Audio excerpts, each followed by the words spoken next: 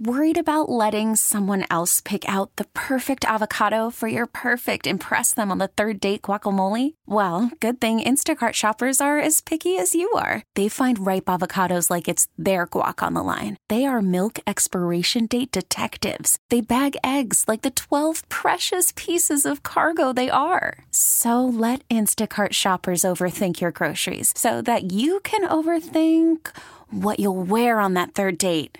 Download the Instacart app to get free delivery on your first 3 orders while supplies last. Minimum $10 per order. Additional terms apply. This episode is brought to you by Progressive Insurance. Whether you love true crime or comedy, celebrity interviews or news, you call the shots on what's in your podcast queue. And guess what? Now you can call them on your auto insurance too with the Name Your Price tool from Progressive. It works just the way it sounds. You tell Progressive how much you want to pay for car insurance, and they'll show you coverage options that fit your budget. Get your quote today at Progressive.com to join the over 28 million drivers who trust Progressive. Progressive Casualty Insurance Company and Affiliates. Price and coverage match limited by state law. You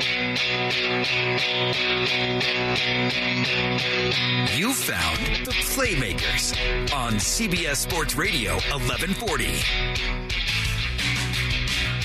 Paul Lyhander, Lindsey Brown on this Monday afternoon. Thanks for hanging out with us today, making us a part of your ride home. There is a brand new book out if you are into sports reading, and you know we've all had a lot of extra time on our hands to soak up the classics. This could all be the classics. Right. This could be a classic when it comes to sports writing. It is kind of the inner workings of an Olympic hockey team. A matter of fact, Team Canada, who did a lot of domination when it came to women's hockey at the Olympics. This will take you behind the scenes quite a bit in a very interesting way because it comes from firsthand experience. It's our next guest, and for some reason I like to surround myself with goalies.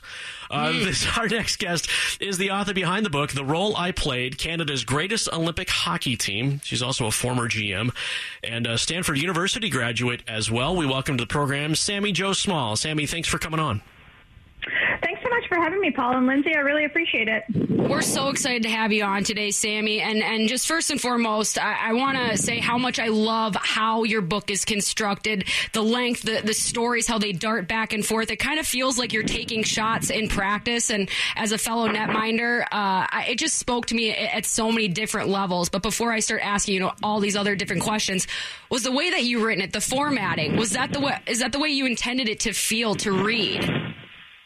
So initially, no. To be honest, that's really kind of you to say that, and that's what I wanted in the end for it to feel like. I wanted it to feel like the reader was right there with me.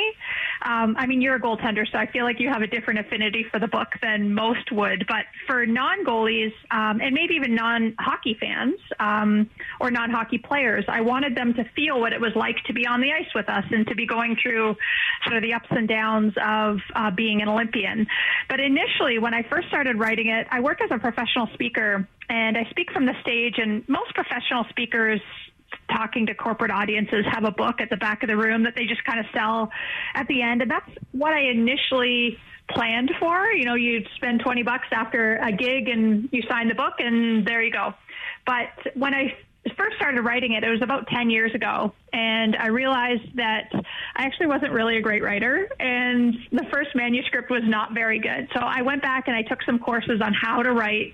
I'm an engineer by trade, so it didn't necessarily come naturally, but I really tried to work at the craft, and that's what really took me 10 years, was that I wanted it to be not only factual and teach people about women's hockey and women's sport in general, and but I wanted it to be entertaining, because from the stage, that's what you want, is you want some entertainment mixed in with some messaging, and that's kind of what I wanted for this book in the end. So I'm really happy to hear you say that you felt that throughout the book.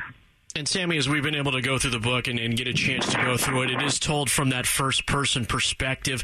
And when you put this together, you say you weren't a good writer and you went, practiced the art a little bit. And as you put it together, did you feel like, and this is at least what I got too, besides some of the stories and some of the, behind the scenes, taking us inside the locker rooms and the practices and just your travels and whatnot, did it feel a little therapeutic for you, just knowing the trajectory that your career had taken from amateur hockey to Olympic hockey and into professional hockey? For sure. Sure. I think that you're so bang on by saying that it was therapeutic. I say that it was cathartic for me because I think as athletes, we get so wrapped up in the moment. We get so wrapped up in achieving and in success. We often don't have a chance to really stop and appreciate our surroundings and appreciate the people that are around us. And so as a goaltender, obviously you don't always get to play. It's like being a quarterback in football. You basically, you want to always be playing, but you're not always the one that is tagged to do so. So often within the book, I am sitting on the bench or I am cheering.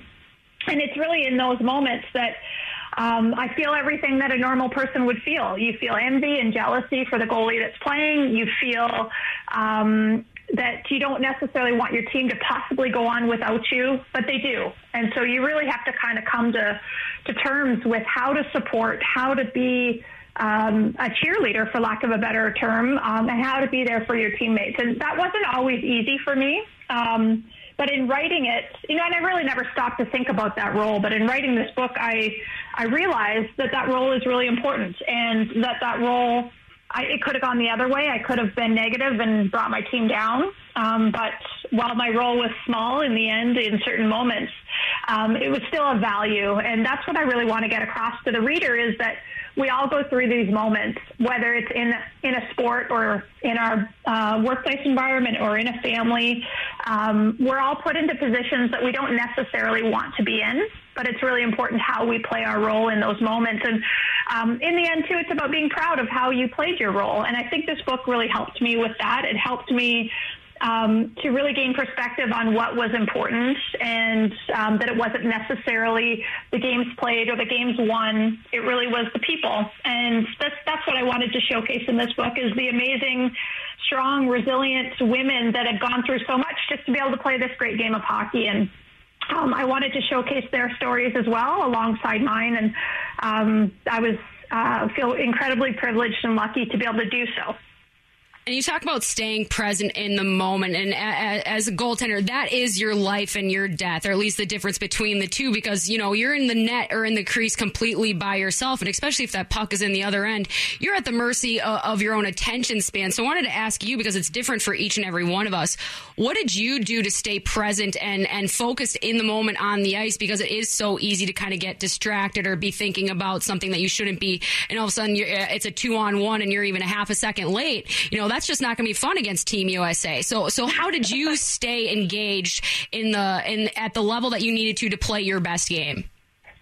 Well, I think you're so right. Every goalie's a little bit different. I'm not sure what kind of goaltender you are, but for me, the games that were exciting and the games that I had a ton of shots, they were easy to stay in. I think most goalies can attest to that. That 100%.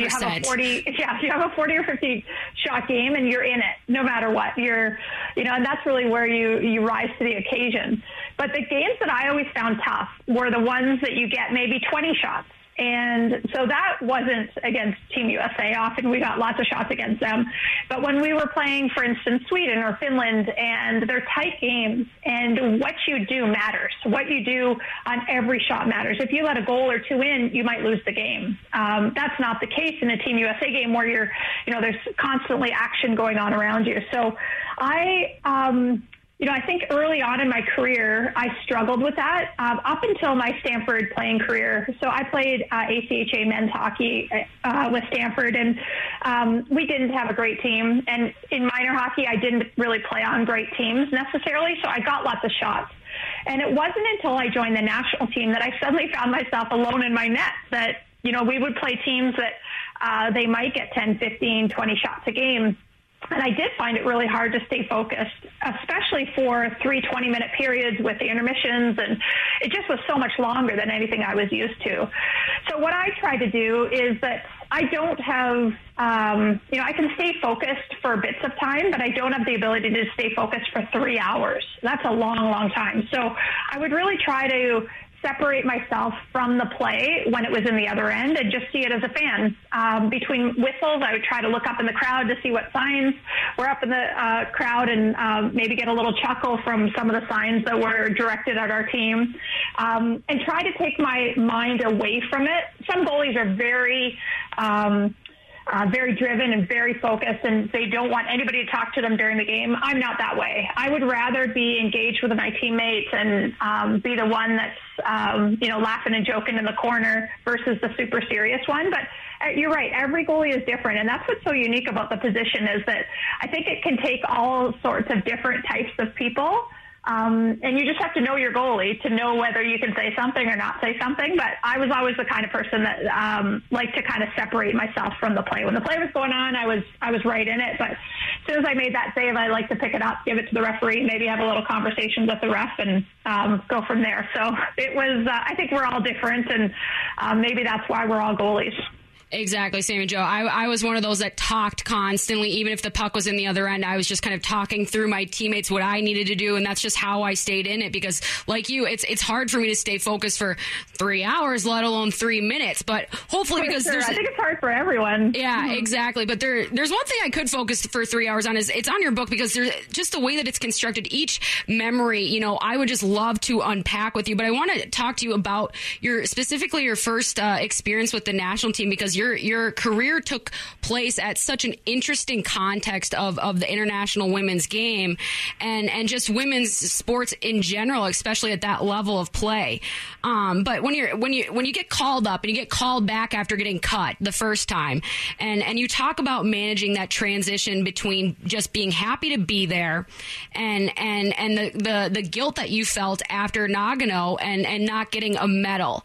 And so I wanted to ask you about that specific experience and just your kind of realization process of not being so happy to be someplace anymore and taking that next step and dominating. And I'm not saying that you didn't earn the medal the first time around, but having that confidence for yourself to step forward and be like, you know what, I'm going to do even more this next time around. So I feel like I deserve to ask for that inclusion going forward. Yeah, great question. I mean, I think the first Olympics in Nagano, we were all in kind of the same boat. Most of the women that played throughout on all the teams had a very unique way of getting to their respective national teams. And that could be, for the odd few, might have grown up playing women's hockey, but that was pretty rare. Most were unique within their communities, within their towns, were the only girl playing, might have had an older brother, might have had a dad, but very few would have seen women's hockey at the highest level or been exposed to role models or mentors. So most of us came to that very first Olympics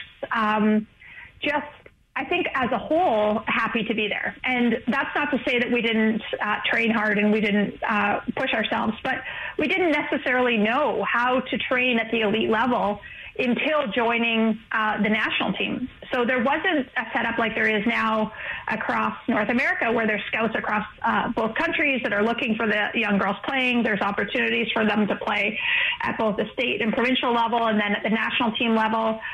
College hockey is huge, and there just is a progression through. Of course, we did not have any of that. So it's kind of trying to pick people out of the woodwork to find those players that were playing.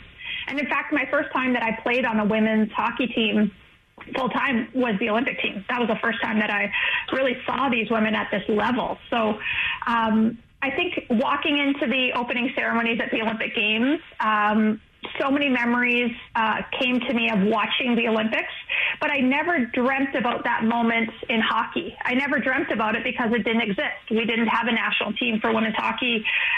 There wasn't the Olympics. And so I think for that that team was very unique because we had a bunch of rookies like myself that were new to this experience. And then we had girls that had fought their entire lives for inclusion into the Olympic Games. So we had some incredible role models and mentors that taught us what it meant to be a strong female athlete. And on both sides of the border, I think we were exposed to some incredible people that then lent itself to the future of the game. And when I rejoined the national team and I went to the Olympics over in Nagano, I felt like I, played the role that I was given as a third string goalie to be there for my teammates and trained alongside them. And I didn't realize that third string goalies in women's hockey at the Olympics do not get a medal for their efforts, despite the fact that in men's hockey they do. So it really wasn't until the medals were awarded that I realized that I wasn't going to get one. And I think that that's what was so shocking to me was there was no outlet for that pain or that hurt. I mean, my team had got the silver medal, so everybody was hurting and in pain. And I felt so selfish for thinking of that at that moment, that, that didn't matter.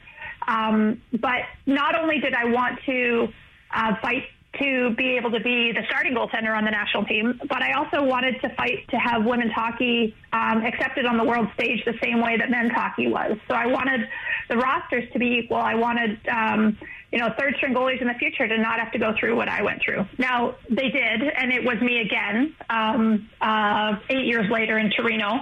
However, at the Vancouver Olympics, on our home soil, for the first time ever, women's hockey had 3 goalies that received medals on the ice, and just like in men's hockey. So not only did I feel like I had pushed for the ability for me to play and trained even harder to get on the national team because we knew more, we knew better, but also fought for the right for others behind me to have more. And I think that was taught to us by those women that played with us in Nagano, that it is not just simply about playing. It is about building the game and giving as much as you can back to the game so that those coming behind you have more and have more opportunities. And so that was just a mentality, I think, that was instilled in us. And that's why I feel so fortunate to have played in that era, is we had these women that were really pushing that on each of us.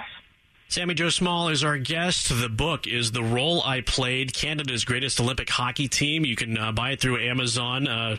Plenty of copies there, as well as an e-version as well for your Kindle. And she finds herself among the top charts when it comes to hockey biographies, hockey and the Olympic Games right now when it comes to sales. So congratulations to you there. Lindsay's got a million more questions for you, Sami Jo. We're going to run out of time, though, but she's digging deep here, trying to figure out what she wants to ask you. Yeah, I'm going to put you in a heads-up situation because we're in a breakaway opportunity. And so you're looking at the skater, they're coming at you. Which foot do you gap out with? And which save do you want to make? And which save do they usually make you make in that breakaway opportunity against yourself? Interesting. I love this. I've been talking about the book for about a month now, and nobody has asked me specific goalie drills like this, specific scenarios. So I love it. I like to stop at the top of my crease. Well, I would say maybe a foot outside my crease with my right leg, and then square up fairly early. I find that I am actually a quicker goaltender laterally, so I like to back up quicker or back up not as quick and allow them to shoot.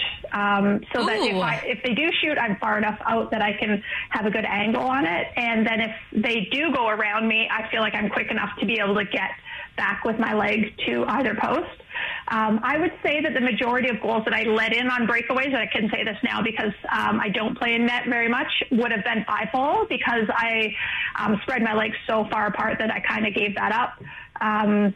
But yeah, it's interesting because throughout my career, we never had shootouts until I want to say the 99 Three Nations Cup was the first time internationally that we were put into a shootout situation. But minor hockey, we had ties, and then in college, we had overtime, and you just played. So right. I never really grew up practicing it as much, whereas Chadeline Labonte, who was a little bit younger than Kim St. Pierre and I, she came into the national team and was just so strong at them. So I picked her brain a lot as to, what was she thinking? She liked to give about a foot between the player and her stick at all times. So wherever she was kind of guiding them with that.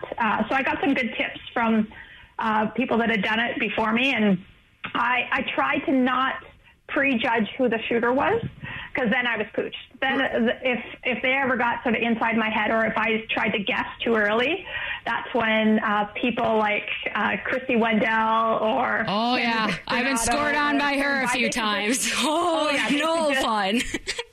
They could, and people like them, sometimes I would stop them because they would do a triple deke and I was still on the first deke. So I was still on the right side of the net. Especially Chrissy, too. She'll make you pay 5-hole. She'll do a little shoulder shake on you and make you look real silly really quick. But I was the same way. I wanted the dekes. I wanted to show off the long legs. But you at least were like, just shoot it. I want to stop it straight up like a natural goalie. I was like, please let me show off my athleticism first. But appreciate... You're like going for the big save. Right? Exactly.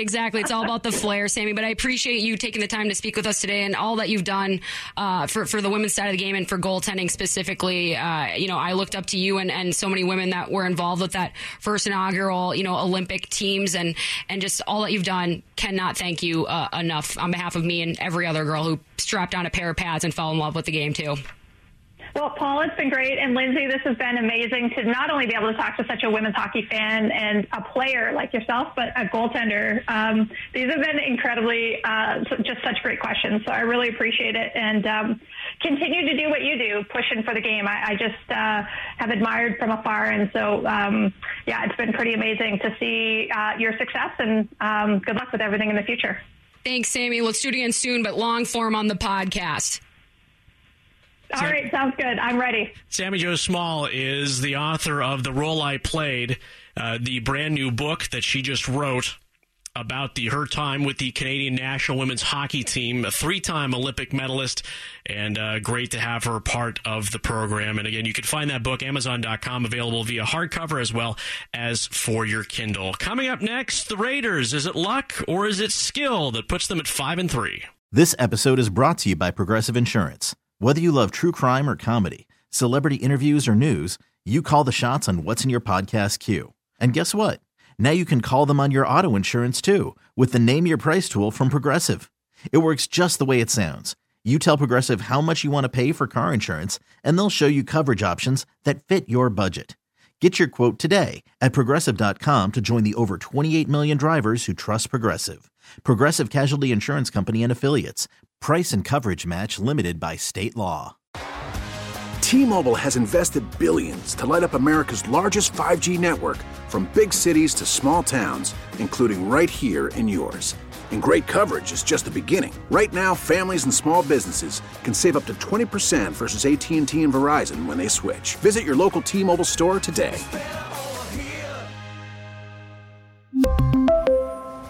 Plan savings with 3 lines of T-Mobile Essentials versus comparable available plans. Plan features and taxes and fees may vary.